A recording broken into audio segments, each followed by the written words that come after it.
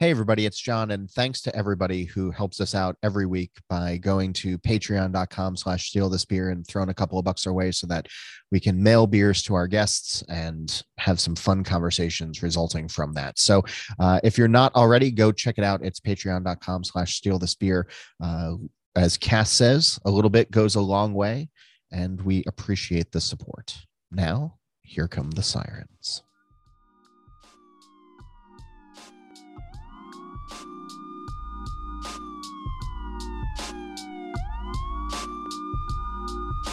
Steal This Beer, a candid weekly discussion about beer, over beer, by a couple of guys that think about beer way too much.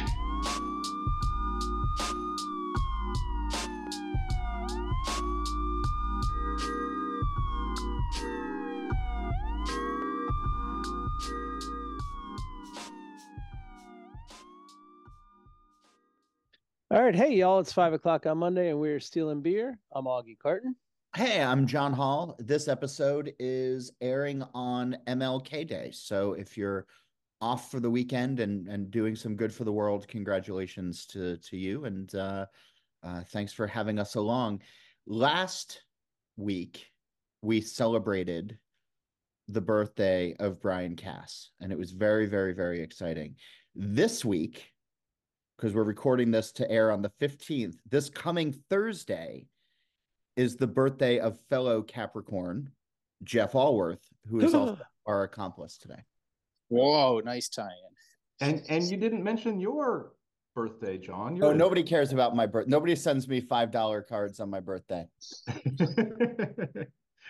Yes. For the purposes of time travel, my birthday was last week. Oh, from this episode airing. Yeah. That's crazy. Yeah. Sorry, guys. In between shows, I picked up a couple emails and needed immediate attention, but I'm now back. Hey, Alworth, before you two start zinging each other like old school 1940s movie, writers in the pit or whatever you guys call it, I want to say thanks. Yeah. You wrote an article. I don't know if you've noticed, but you wrote an article about, hey, fuck dry January, make it pub January. And did he say dry January? I don't think that's exactly what he said. That was the headline, banner headline. Fuck dry January, make it pub January. Anything so basically over at Beervana. Instead of having to see, it's already gone downhill, John Hall. But instead of having to engage everybody who wrote things like that, I just started copying and pasting the link to Beervana in for how about this, how about this, how about this. So thank you for making that easy on me. Yeah, absolutely. I had that idea in a fever dream flash, and I thought, this would actually be really good. I've talked to a lot of my brewer friends and my pub friends, and things aren't going so well right now. So they're looking at a January when everybody's like, nope, let's not go to the pub. And it seems like, well, it's not just dry January. It's also just people overspending in December. So I would like to start the campaign of just spend less in December. Yeah, that would be good. I mean, we have this big hangover, right? Where January 1st comes, and then everybody goes into their little hole, and it's kind of a dark time, and we spend all our social time and all our social capital in December, and you're right, we should save some for those Capricorns. It's the celebratory month, January. I know. I feel like all of the bars should be out and packed, celebrating Cass, celebrating you. Just big national parties. I'm right there with you, man. I like that. Just it's like an old Mad Hatter thing of just the movable feast of us at pubs. I love getting out there. Augie, I think, is distracted by emails at the moment, but I love getting out to Portland and visiting you. And it's now been 2 years since I've been out there, but there is a really vibrant pub culture in your town, like even brewery aside. But there's a great drinking culture in your town, and like so many other things with Portland, unless you're there, you're never going to really hear about it or experience it because you all are so insular. You travel around a bunch. What is the pub culture of Portland? Like, what is the bar culture like? Yeah, and how does it stand out, or how does it differ in your mind from those other travels that you take on? Right. You're right. We do have a great drinking culture, and I think it actually a little bit goes back to a civic planning in the 1960s when the city tried to stop the suburban sprawl and the flight out of the city into the suburbs. The city did a bunch of stuff to try to keep the downtown core active. And what that did was it preserved all the neighborhoods that have little like movie theaters and corner grocery stores, bodegas, and pubs. So we actually have, when we came into, years and years later, when we came into craft brewing, those were great places to found your own brewery, but there were already, neighborhood pubs or dive bars all over the city. And we still have a ton of neighborhood bars that are really popular. I lost you guys. What's that? It's fine. Keep going, Jeff. Yeah. In fact, I was on Monday. I was at Beulah Land, which is near my house, and it's a cool old dive bar. And when you go to a dive bar in Portland, you will not find a domestic lager on tap. You might find like Rainier in the can, but for the most part, it's all craft beer too. So you get the cool neighborhood dive bar vibe and good beer. So it's a cool drinking scene. I can't remember if we've talked about it on this show, but I know it came up recently. But years ago, when the Craft Brewers Conference was in Portland, a fellow scribe, Brian Yeager, pitched me on writing about the strip clubs of Portland, and specifically the beer selection at them. And we ran the story, and we caught some heat for it, but like we ran it past the appropriate people to say like, hey, are we being smart and respectful here? And it was a fairly fascinating beer story where it's like even at strip clubs where I feel like in the rest of the country it's dollar pony bottles of Rolling Rock. There's great beer selection there as well. Yeah, absolutely. We are infamous for having a lot of strip bars, which goes back to an Oregon State Supreme Court ruling that stripping is speech, so you can't stop strip bars. So we have a ton of them, and we have good beer everywhere that you can go. So that includes strip bars, and actually, a lot of people spend time in strip bars, and Portlanders like good beer, so. You don't want to be drinking a Mickey's Big Mouth at a strip bar. You want your nice locally made IPA. Let's not be mean to Mickey's, Jeff. Like you can pick a lot better targets than Mickey's. Can you? I think you can. That. I really think you can. I think there's a lot of beer that deserves heat before Mickey's. All right. Welcome back, Augie Carter.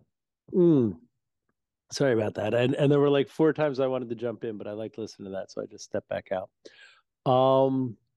Anyway, so all true, all valid. Let's talk about. So here's my question for you: do I have it right? Are mushrooms now legal where you live, or not illegal where you live? How does that work?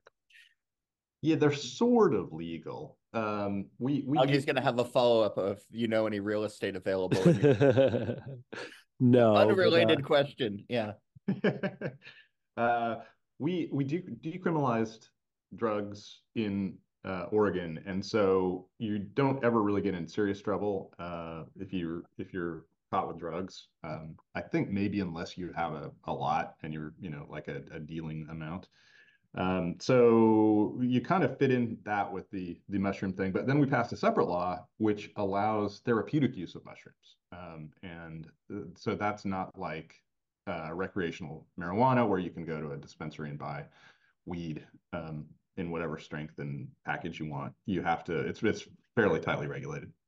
So the reason I ask is, you remember, I think probably around the first time you were on, but Steal This Beer, which was about as old as But what I'm saying is, Steal This Beer is about as old as legal marijuana. Like Colorado goes legal around the time this show starts, and a constant kind of thing that's come up as it was talked about was how will legalization of marijuana affect beer consumption? And the problem is the COVID wrinkle in trying to understand what's happened to beer consumption. But as we know, beer consumption is significantly down at every level.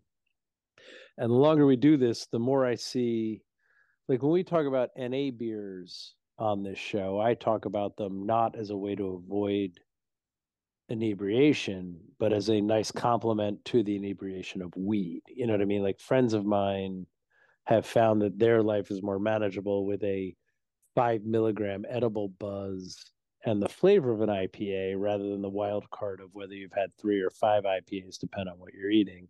That makes sense to me.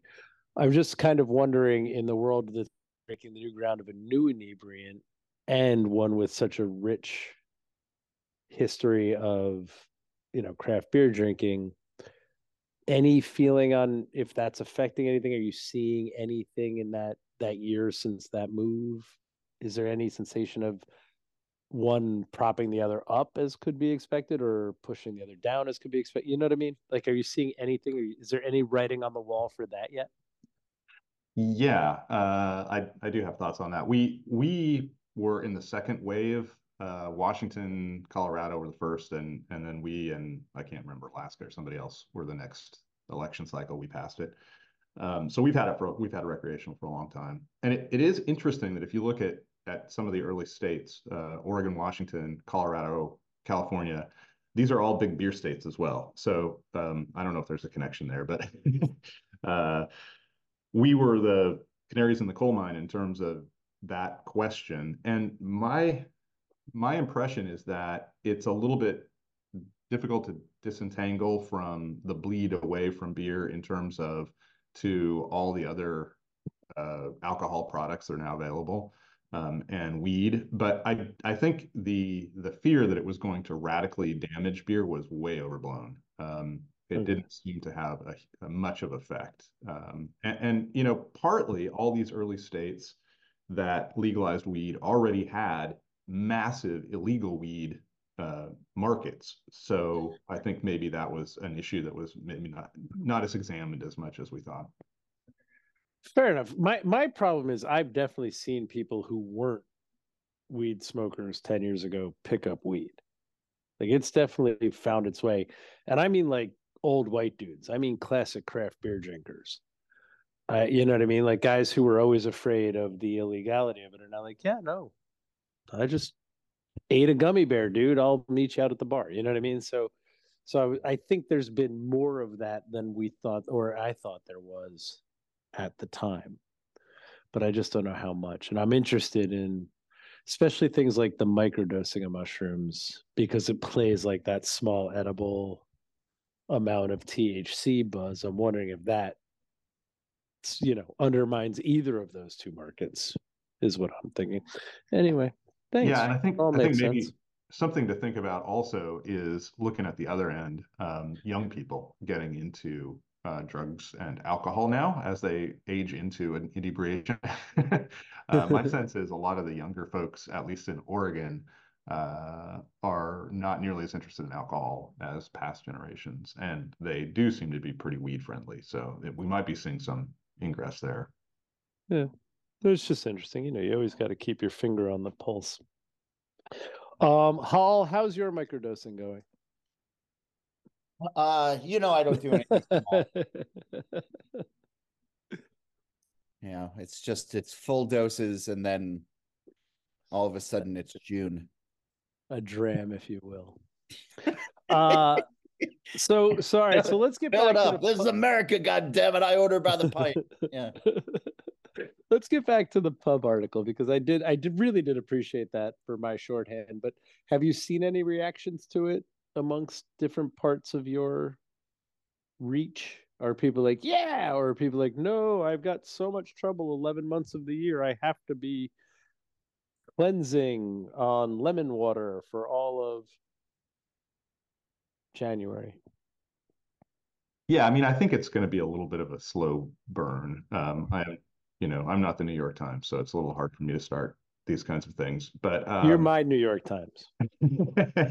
the local folks who own breweries and pubs were pretty appreciative of it, and it did get a fair amount of activity on social media. And the truth is, when I wrote that, I actually wrote it in the not in the this to use your terms, fuck dry January, do pub January.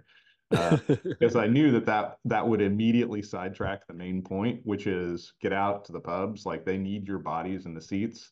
And I mentioned that, if you are doing dry January, it doesn't mean you can't go to a pub. You just have, a soda or a non-alcoholic beer with your burger, and that's fine. Like that publicans, anybody who owns a brewery or a tap room is going to be happy to see your body there, especially if you're bringing friends who are drinking. So, unless you're in New Jersey where we're only legally allowed to serve you beer. That's right. Yeah, you are in a weird state. Yeah, as you said that, I was like, you're not helping me at all here, Jeff. Sorry. Yeah, sorry. They have to come and they have to drink beer, but I will give them a low alcohol beer. Yeah, no, absolutely. So the other thing is, so here's a fun thing to check in with you about for the same thing, especially for the West Coast perspective. I just got home from England and was in crowds of bars doing that classic British 4 to 8 p.m. session drinking that has completely disappeared on the East Coast of America. Like the thing I think, if you besides obviously your directive to get out there and visit and sit down in your small locally owned pubs and or tasting rooms for a pint or two and some conversation and fun, which would help. The thing I'm seeing evaporating, at least in my little part of the world, is the beer at the bar after dinner culture. People, even though they seem to be back to going out to some extent, are going home much earlier. You know what I mean? And if your job is to make beers to sell draft in bars, you know what I mean? It's it's bad. Those 2 pints have disappeared largely around here. How is it out there? Were people out as late as around here? Like last call in New Jersey's 2. And our bars, like our pubs, would serve till 2, and now they're fully, closed sign on the door at 10. Yeah, we're in exactly the same boat. I can speak to the Pacific Northwest. I don't know. I haven't been to California post-COVID enough to talk about them, but yeah, up here it's the same thing. We're having if you go to a brewery tap room, you're seeing last call at 9 p.m. a lot of places. It's pretty bad. We never really bounced back after COVID. People didn't come back to the pubs in the way that everybody thought they would. And I think sort of the standard I'm hearing is for brewery owners and their tap rooms, they're down about 25 to a quarter to a third from their pre-COVID traffic, and a lot of that is happening at the night. It's just I mean, Portland has never been a great city for hanging out all night. I joke that we're the city that sleeps, but even with that, it's been pretty bad. I did hear one interesting thing though, which was that our dive bars are open until 2, and I've heard that because of the price of a pint, more and more people are kind of going either high or low, so they're going to dive bars or they're going out for really nice, a nice meal and spending a lot of money. But that middle tier, which is where breweries reside, is what's getting hit. And that wasn't. I don't have any data on that, but it really struck me as possibly true. So that's interesting. So what's interesting there? I definitely know that to be true in my experience, but I've been kind of alibying it differently, and it's interesting. Maybe it is just that, like, if you're only out once, make it big, or do the regular out thing very small. That's an interesting way to look at it.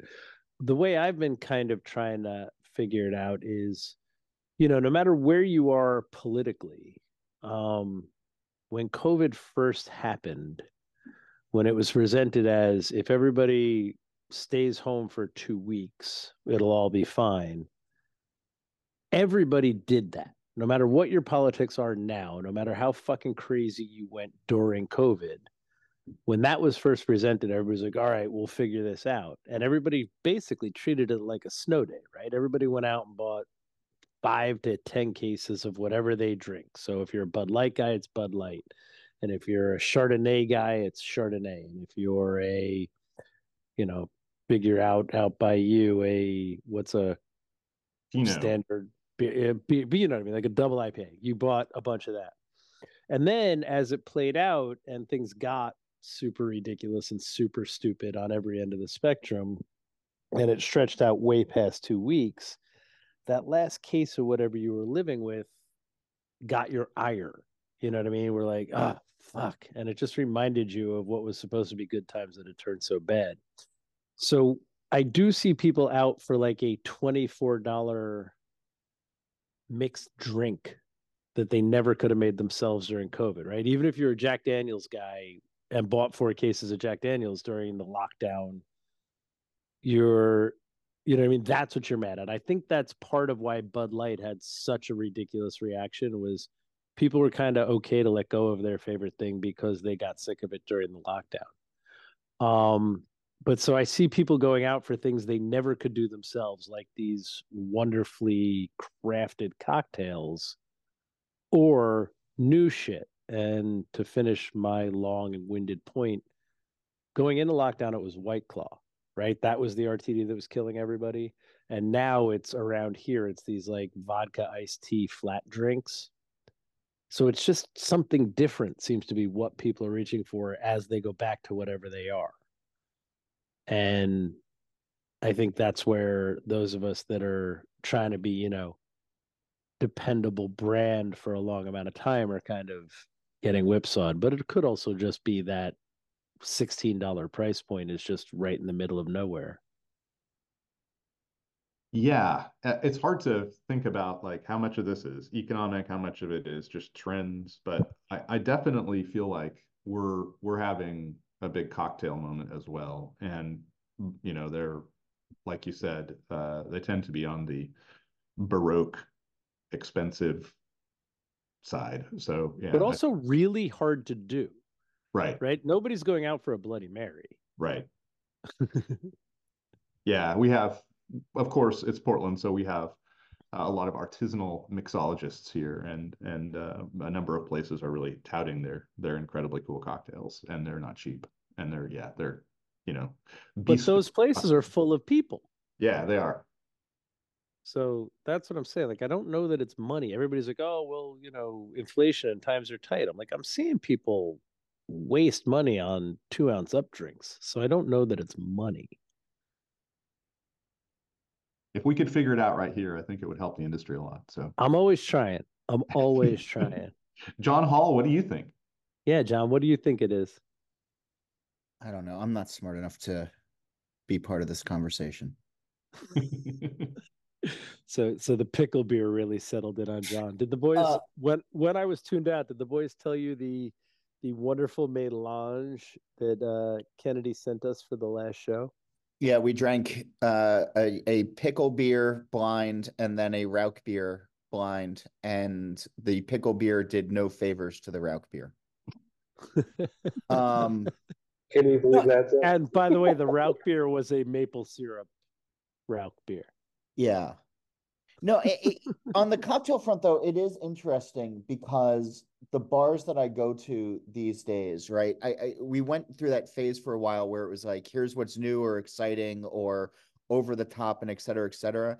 And it does strike me that there is a return to just classic cocktails or unfussy type mixology that's happening right now, which I think makes that a little bit more approachable to drinkers as well, who might be looking for those types of experiences and might have been intimidated or even put off by some of the frou-frou-ness that existed. And I know that still does, but a little bit of a grounding of that segment, I think, can only help it to the detriment of beer and, dive bars and etc. Anyway. Kennedy, you're our disposable income millennial who buys pickle beers. What are you seeing around Brooklyn? What's going on in the transmitter tasting room as we speak? Well, there's actually quite a few people here. It doesn't sound like it, but I'm moving out at a tasting room brewery in the Brooklyn Navy Yard. Which I've been told is busier during the week around this time than it is on the weekends because most of the people that are here are office workers in this complex. So it is a little busy. Um, yeah, I mean, generally in Brooklyn, I don't know. I go to tap rooms and there's some activity, but it's not like it was for sure. I tend to go. I mean, Bless those a team people member was drinking at at lunch. Yeah. Also, Justin, and I love your point. You sound like you're on a rotary dial-up phone Yeah, in I didn't hear a 2024. word he said. Oh, he's live on the scene. He's going to report to us from the field every episode. He Sorry, I'm or sorry, you turkey. guys can hear me. Oh, now That's it's better. better. You just have to lean into your Is, computer. is that better? Okay, sorry, I'm on the phone in the tap room in Brooklyn, so that's why you can't hear me properly. Good stuff. Jeff, you must be how many different articles did you get? I'm sorry, how many different emails did you get over the last couple of weeks asking you for your theories for 2024? Not as many as I should have, given that I'm the worst predictor of anything. Like people should, for good comedy, they should be asking me what's going to happen because it will definitely not happen if I predict it. Hey, this show is all about good comedy. So Jeff Alworth, author of the Beer Bible and the editor of the Beervana beer blog, noted industry analyst I don't and know why I can't hear you guys. soothsayer. What are your predictions for 2024? Real predictions or comedy predictions? The way that you made it seem is that they're one and the same. That's right. That's right. Yeah, let's go either way. Out here on the West Coast, we're drinking a lot of West Coast Pilsner, which I love, and so I think that's definitely the new beer style we're all going to be drinking in 24. What is a West Coast Pilsner for those that don't know? In my experience, so this is as I found it in the field, it is a real Pilsner that has real malt character, uh, awesome crisp finish. You can tell it's a Pilsner, but floating on top of it are these American hops that are incredibly aromatic and fruity in the palate. Um, and when it's done properly, it is it's actually one of my favorite new styles. I really love it. They're not always done well. Sometimes it's like a cold pale ale or something like that, but it's actually a pretty cool style. So that's another reason I'm hoping it takes off because I really love them. Do you guys have those out there? Is the West Coast Pilsner the same as a juicy lager? Yes. Yeah. Wait, that's what Augie was talking about on the last episode. Right, Augie? Actually, it's funny, Jeff. I made a whole diatribe about this in the last episode, so I won't do it again. Yeah, please. I think it can be done better in a return to a golden ale with a proper ale ferment that gives some fruitiness to what those hops are trying to do. When you gave your description, you talked about real malt character, and I think what happens is a proper, well done lager yeast pilsner ferment ends up being so ashy and so dry and so kind of mineral driven. You need to kind of malt up or over hop to get there. Whereas if you use, I'll obviously lean into Kolsch because I'm me, but there's a million other, you could use Ringwood or other proper little European ale strains that would make a better, bright, dry, supporting those hops better beers, where my philosophy is on it so far. It is definitely the case that you want a yeast lager strain that does not produce much sulfur because that really is not good. So that's for sure. But you know what I mean? You can always, no matter how well you handle your lager, part of what makes it lager is that little bit of that, gray stone or carbon aspect of the fermentation. And that's what makes lagers amazing. And there's definitely well hopped ones. I just feel like for where we want to end up, it'd be better to start off with treating an ale yeast more like a lager yeast than a lager yeast more like an ale yeast, if that makes sense. Well, I do think American lagers are going to evolve. We are going to end up at some point where we're no longer making German Hellas's out of Ironman malt and Tower. Like it's gonna come over to America. So I think that Americans are going to figure out how to make a sessionable strength lager with American hopping techniques and American hops that really is palatable, whether it's called a West Coast lager, West Coast Pilsner, or whatever. So I've been curious about this for years because it seems like mostly you do find European examples and fewer examples where Americans are doing the stuff Americans normally do with beer. But I think we're starting to see that, and I personally am loving the results. So I hear what you're saying, Augie, but I'm loving them. No, Hey. and it's fun. Like that's why it's fun to play around in there, right? So the only juicy lager that I had in 2023 that I'm aware of, or that was marketed as such, came from John Harris at Ecliptic. And 2023, I think, was a year where a lot of breweries that were beloved or liked or popular did close down, and Ecliptic was one of them. And I think we texted back. I thought they got bought out, John. No? Well, Jeff, I By mean, Ninkasi? yeah, what is their I think status? the brand did, but the brewery itself, like the physical location, closed. Am I getting that right, Jeff? Oh, I see. Yes, John, you got it exactly right. The brewery is closing. They had actually a brewery and a taproom location. Those are both closing. The taproom location's already been reoccupied, so that's interesting. That's just Portland, man, right? I mean, is there just a waiting list for breweries to go out of business, and it's like, all right, we're ready, turnkey operation. You guys are essentially a nation of squatters, right? Like it's not hard to move people in.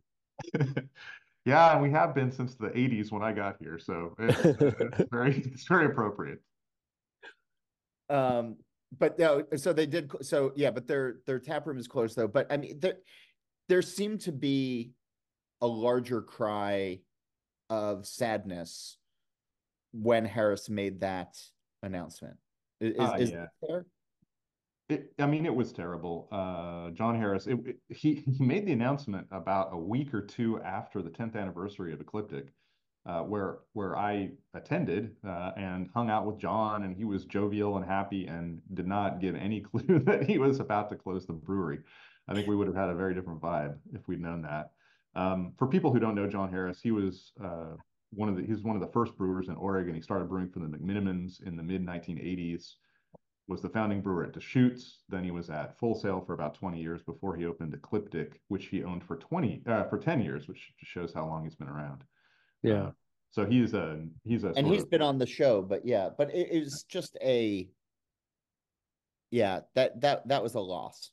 It was a gut shot. And to your point, John, it was a COVID failure. And these COVID failures are happening long after COVID, because when we were talking earlier about how everybody expected the bounce back to come and it didn't, people who were carrying debt, people who were depending on taproom sales that didn't come back, they struggled to get through COVID until the COVID period was ending and they could get back to business, and then business didn't come back. And so we're watching some of those breweries fail. Yeah.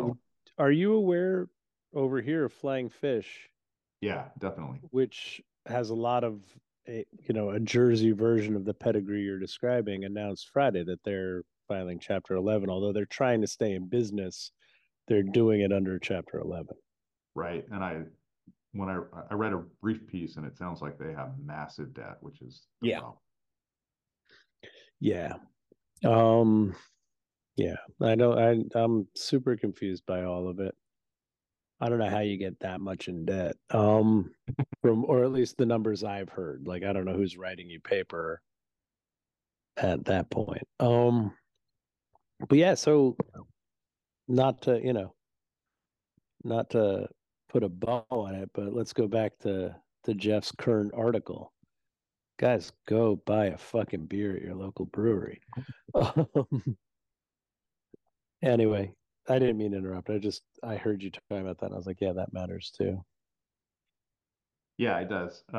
Which is, I think one of the reasons John closed when he did was because he'd hoped for the bounce back. It didn't happen. And then you're coming into January, you're coming in the winter when there's no sales. So if you didn't if you didn't get it going in the summer when the fat times are coming, you're definitely not happening in winter. So Yeah. as consumers, we have some chance to help out a little bit in the margins if we can get out there and drink some beer. Yeah. Well, that's really, to be fair, that's all there is to it, right? Like, I hate to, first of all, I'm never right, so I shouldn't say things with such confidence. But I swear to God, if you just after dinner go to the bar for one more beer, giving the restaurant the table back it needs, and getting the one pint of beer that the beer culture needs, problems, that's the first step back. It's like you're saying, just go out, even if you're being dry, have a cup of tea and some nachos. Like, Yeah. support the place, because I don't know. It's hard for me to believe that, I'll make it personal, so I'm not being mean to anybody we're talking about, but if I go out of business tomorrow, I hope it would sadden people, but the way to avoid that would have been to show up today. You know what I mean? So do people really regret it when these places go away? Because, you know what I mean?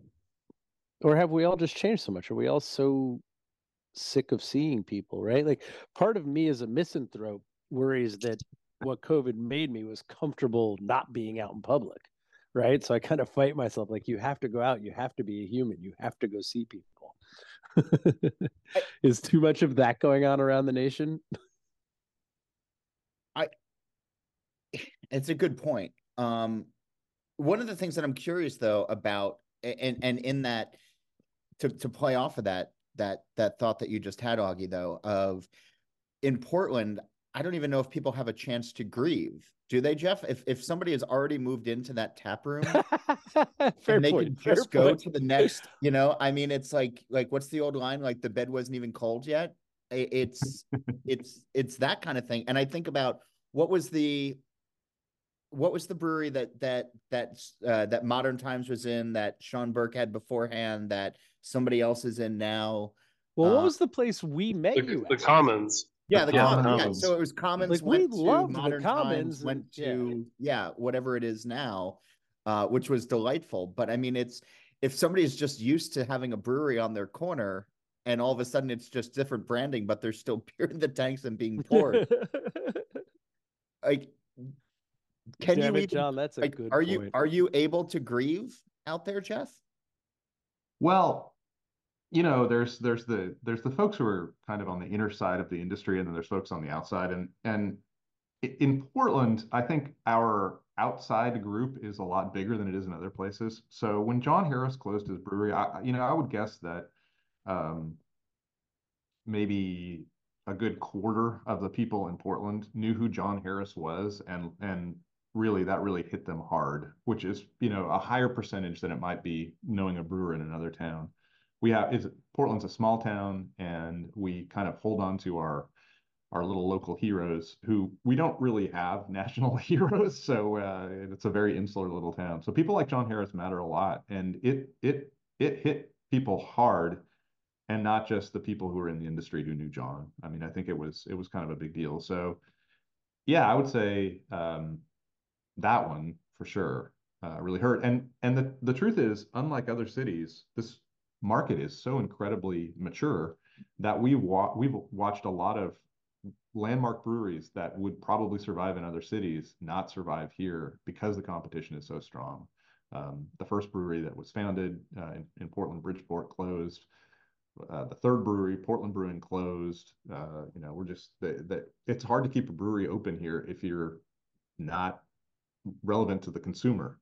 So yeah, it's tough. Yeah. But and the thing is, I don't think anybody realized Augie's point of the way to keep a brewery open today or tomorrow is to go to drink today. I don't think anybody understood that John was in trouble because he was brewing, I don't know, 20,000 barrels of beer a year. So we kind of thought that Ecliptic was in good shape. Yeah. And he's doing collaborations. And I mean, even from, my seat here in Jersey, I mean, they were staying on top of the conversation. They had a media department that was reaching out all the time. Their social media was active. Like it was, it seemed like things were going on a pretty decent clip. Yeah, and in terms of beer, on that in that 10th anniversary party that I went to, I had a West Coast Pilsner. I mean, John is really keeping on top of trends, and the brewery is not like a legacy show, with the fog Yeah. hat playing the hits. He was doing he was a relevant. It was a relevant brewery. Was on the cutting edge. Hmm. That's sad. That's it. It is. But again, so part of what we talk about a lot, and one of the things that came out of that first show with you, was it the Commons? Did we establish it was the Commons that when we were in that space? Yeah, that's where it was. Yes, Right. it was the Um, Commons, and then it was Modern Times, and now it is Living House. And you guys should all come out to Portland because I think you would love Living House. It is a wonderful brewery that I could talk about if you're interested. But that site has had a bunch of really good breweries, and I'm hoping this one sticks. is it the We know landlord it just is. charges too much rent? Yeah, the two breweries that closed. So Modern Times, of course, closed because the company had grown too fast and the entire company was in collapse. So they closed the Portland site. And the Commons closed because they were so wedded to farmhouse ales that it was very late in the game that they decided to start brewing stuff that a broader Right. audience would want, and a little bit too late. So I don't know. I don't think it's So necessary. but that's the misread I was going to talk about. If I don't know if you remember it, but I remember it fondly. It was one of my favorite conversations. But we sat in an all saison brewery, and you brought me my first heater Allen, Mm-hmm. and I was just shocked coming from New Jersey. At the time, I was the number 13 of 21 breweries, and there was just no way to pretend you could be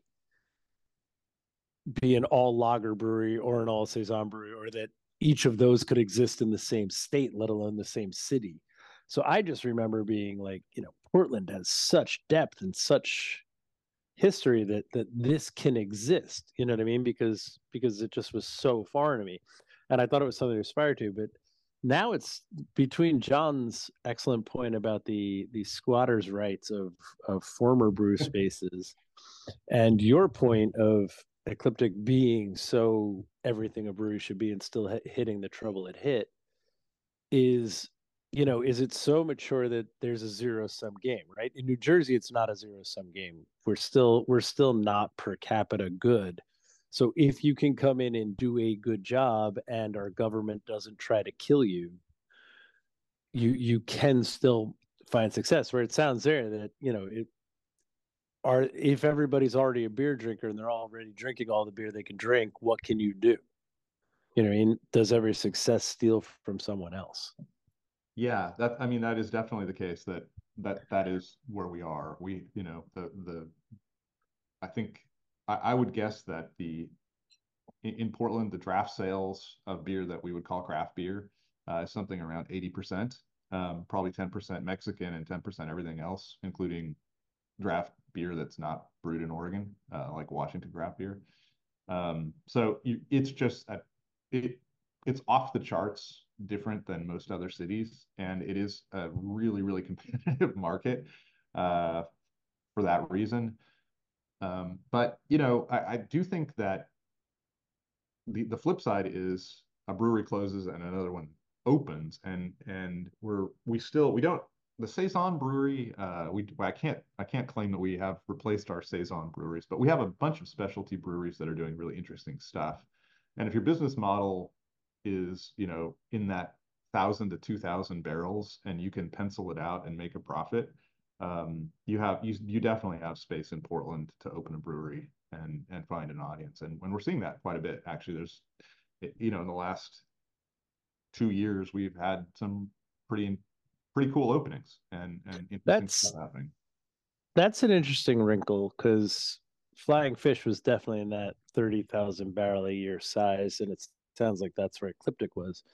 And it seems that the business model is kind of that other half business model where you don't open one brewery and try to get to 50,000 barrels. You open 5 breweries and get each one of them to 10, largely leaning on, you know, that neighbor's pull to that brewery and its success being on that success and not, you know what I mean? Does that make sense? Yeah, it does. And one of the things that's great about Portland is it is a great draft town. So if you are one of those smaller breweries, you're going to be able to sell a lot of draft beer and a lot of it outside of your own tap room. I think we have I haven't counted recently, but probably 20 breweries that have satellite tap rooms in the city. So you can actually your business model looks pretty good in terms of making a profit. Your margins are pretty good in Portland if you can stay small. Once you get into distribution, then things get really different. Yeah. I think, yeah, it's funny because now how do you scratch the record and wind it back? But yeah, I think that's the lesson. You know what I mean? Like everybody who is like we're seeing it around here. Part of what happened to Flying Fish was they tried to merge with Cape May, who had done the same thing, like ran at 20,000 barrels and then had problems in that area. You know what I mean? Interesting. Very interesting. Well, I appreciate your time. Now we owe it to the thieves in this new year to finish on a positive note. So, Kennedy, if you don't have a letter, Cass, say something super entertaining and positive because we've ended up down here and I want to be positive. Yeah, well, just get out there and drink some damn beer. No matter what you hear, things are not that bad out there, you know? You got to support your local watering holes, local breweries, distilleries, hell, anybody that's making hooch, get on out there, get yourself a drink. If you're, as you say, going dry, do something else while you're there. There's still other things to have. But Except those in are New my Jersey. words. Except in New Jersey, although aren't things changing? I think I read something somewhere. Yeah, they Oh, finally agreed on but a yeah, bill that lets you have a food truck outside. right. That's one step towards That's better all. future. That hey, that's something. Now you can Yeah, have a fucking taco last night you're allowed to have turn on your TVs again. If you didn't throw your TVs out, you can turn them back on, and you're allowed to have a taco truck outside as long as you don't know the taco truck. well, before I lose cell phone service here, stealthisbeer.com, go check out the site, click the links there, patreon.com/stealthisbeer. Thank you all for donating those ducats, patroons, pennies, nickels, quarters, and dimes as dollars and cents. Appreciate it. Follow us on all the social medias at Steal This Beer. See what we're drinking on tap. Steal This Beer, and that's all I got for you. See you next week. All right, y'all, get at us.